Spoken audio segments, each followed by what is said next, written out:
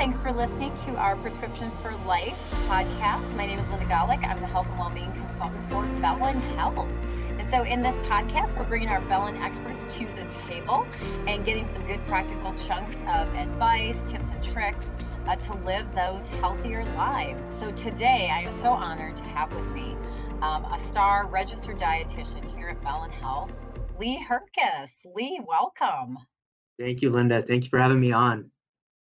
So glad to have you here. So Lee, I have loved your presentations over the years of what I've seen you. I feel like you have this amazing talent to really speak to people in a really easygoing kind of way, really helping them explain things to them in a practical way so that they understand it. Because sometimes I think people really get just kind of overloaded with nutritional information and they don't know what to believe. So can you tell us a little bit about what got you here? How did you become a dietitian for Bellin?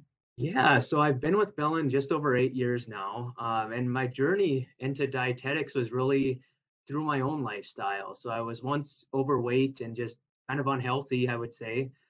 So I really just dove into what I could do lifestyle wise, and that led me to the path of dietetics and exercise.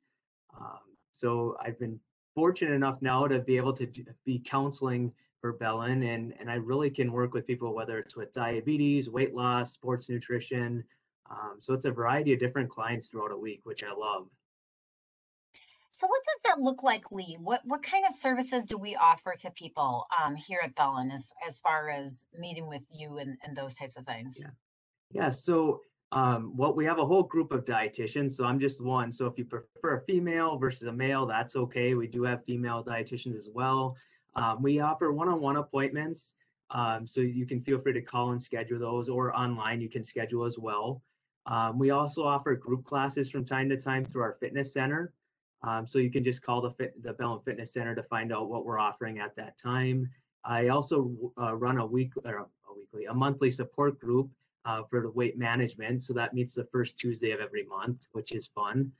And then we also have our lifestyle medicine program now, which is taking off, which again, that's the whole gamut through nutrition, exercise, communicating with others, stress reduction, sleep.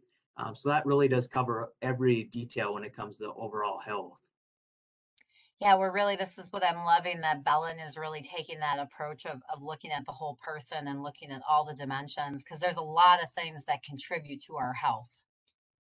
Absolutely. Nutrition is just one piece of the puzzle. And although I know it's important, and I'm a little bit biased when I say that due to my field, but it really takes the whole piece, every piece of the puzzle to make your health. Definitely. Totally agree with you there. So let's talk about my lifesaver well-being topic for this month. We're really focusing on that pillar of nutrition with lifestyle medicine, and we have some information as far as superfoods go. So if you go to bellin.org/lifesaver, you'll see some of our materials there. But Lee, in your opinion, like, how do you define a superfood? What comes to your mind when I say superfood? So superfood, I mean, I definitely view it as a buzzword. It gets people kind of perked up, and I always find that it comes out around the new year because that's when people are interested in nutrition and wellness the most. In my mind, really, a definition would just be any food that's packed with nutrition, and that's mostly a whole food, so minimally processed.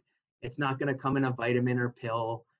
So basically, whole foods that are packed with nutrition. That's how I would simply put it.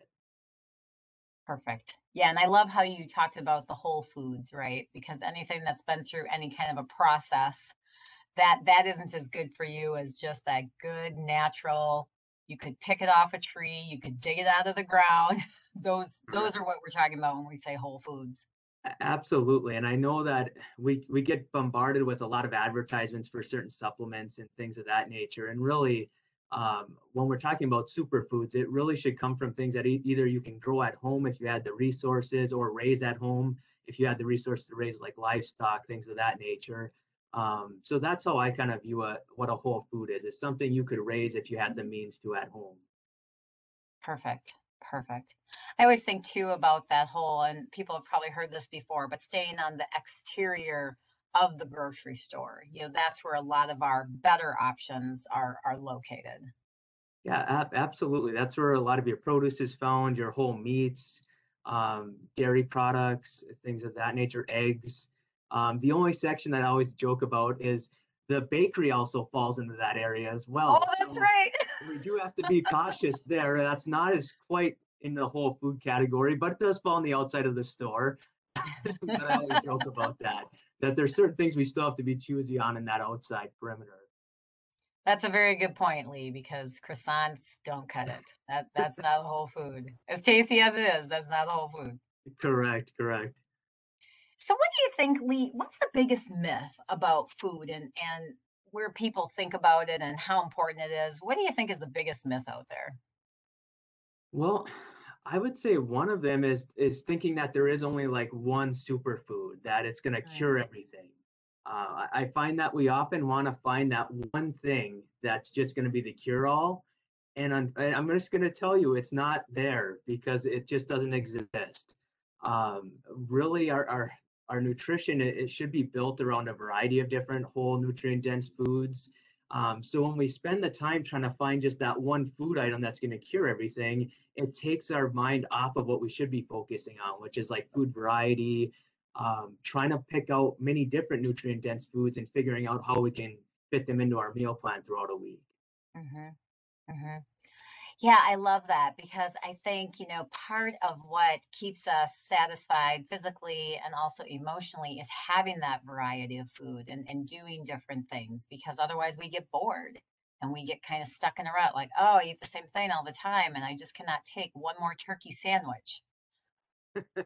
And I totally agree. I see that with clients weekly, that they try to go on these really strict elimination type meal plans that are just narrowed down to like 10 foods or less. And yeah, you can do that for a month or so, maybe. But it really is going to get monotonous after that. And probably for your long term health, you're probably not, you're actually probably hurting your long term health rather than gaining anything from that. Absolutely. Absolutely. So then, Lee, what's your advice as far as people really bringing these foods in? Where do people start if they want to incorporate more nutrient dense whole foods into their eating every day? They don't know how to do it. Where do they begin? So I would say the biggest thing, so kind of some of the ones that I consider like more the nutrient dense, or some of my superfoods that I guess I would bring in more frequently, are number one is beans, in my opinion. So Mhm. whether it's lentils, black beans, kidney beans, anything in that variety. So I guess some easy ways to incorporate those would be soups and chilies at this time of the year, since it's a little bit colder, Mhm. might be the way to go. If you're somebody trying to reduce your meat consumption, you can try to start cutting some of your meat with beans even when you cook it. So like taco meats, throwing some beans into that.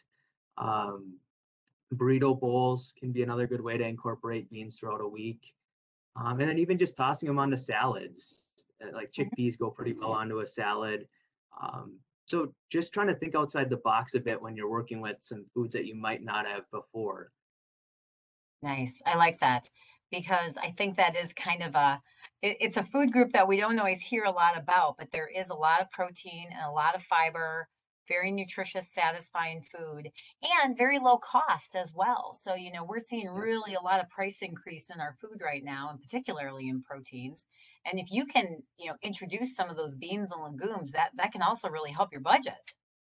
Yeah, I would say that's especially in this day and age with the food costs. I think that can help cut your food costs quite a bit, and even your medical costs, in my opinion, long term, because there's tons of studies now showing that heart disease goes down, diabetes risk goes down, cancer risk is decreased.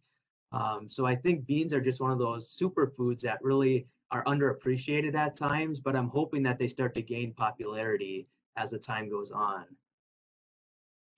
One area that I see a lot of where people just need help and assistance and ideas is like snacks and Mhm. particularly snacks for kids because there's so much out there that's marketed to children that is so high in sugar and high fructose corn syrup and terrible colors and all these things.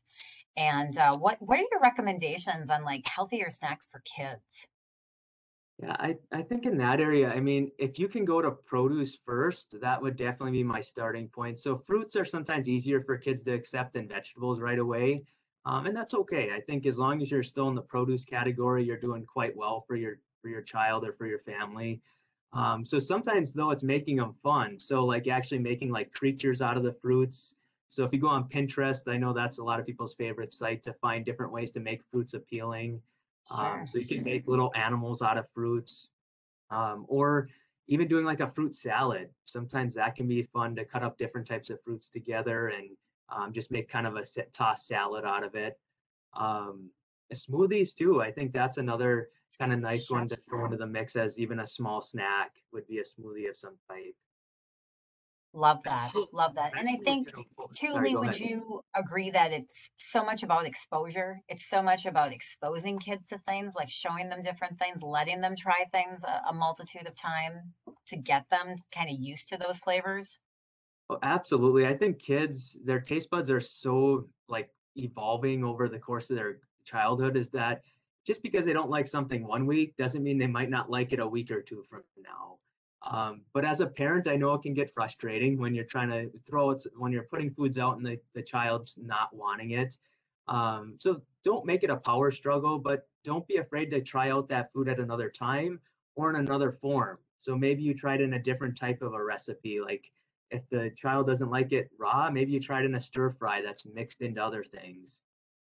And that's where smoothies too can be a nice way to incorporate some of these flavors, but in a more mild manner, basically. Absolutely. Perfect. Well, Lee, that is just so much great information today.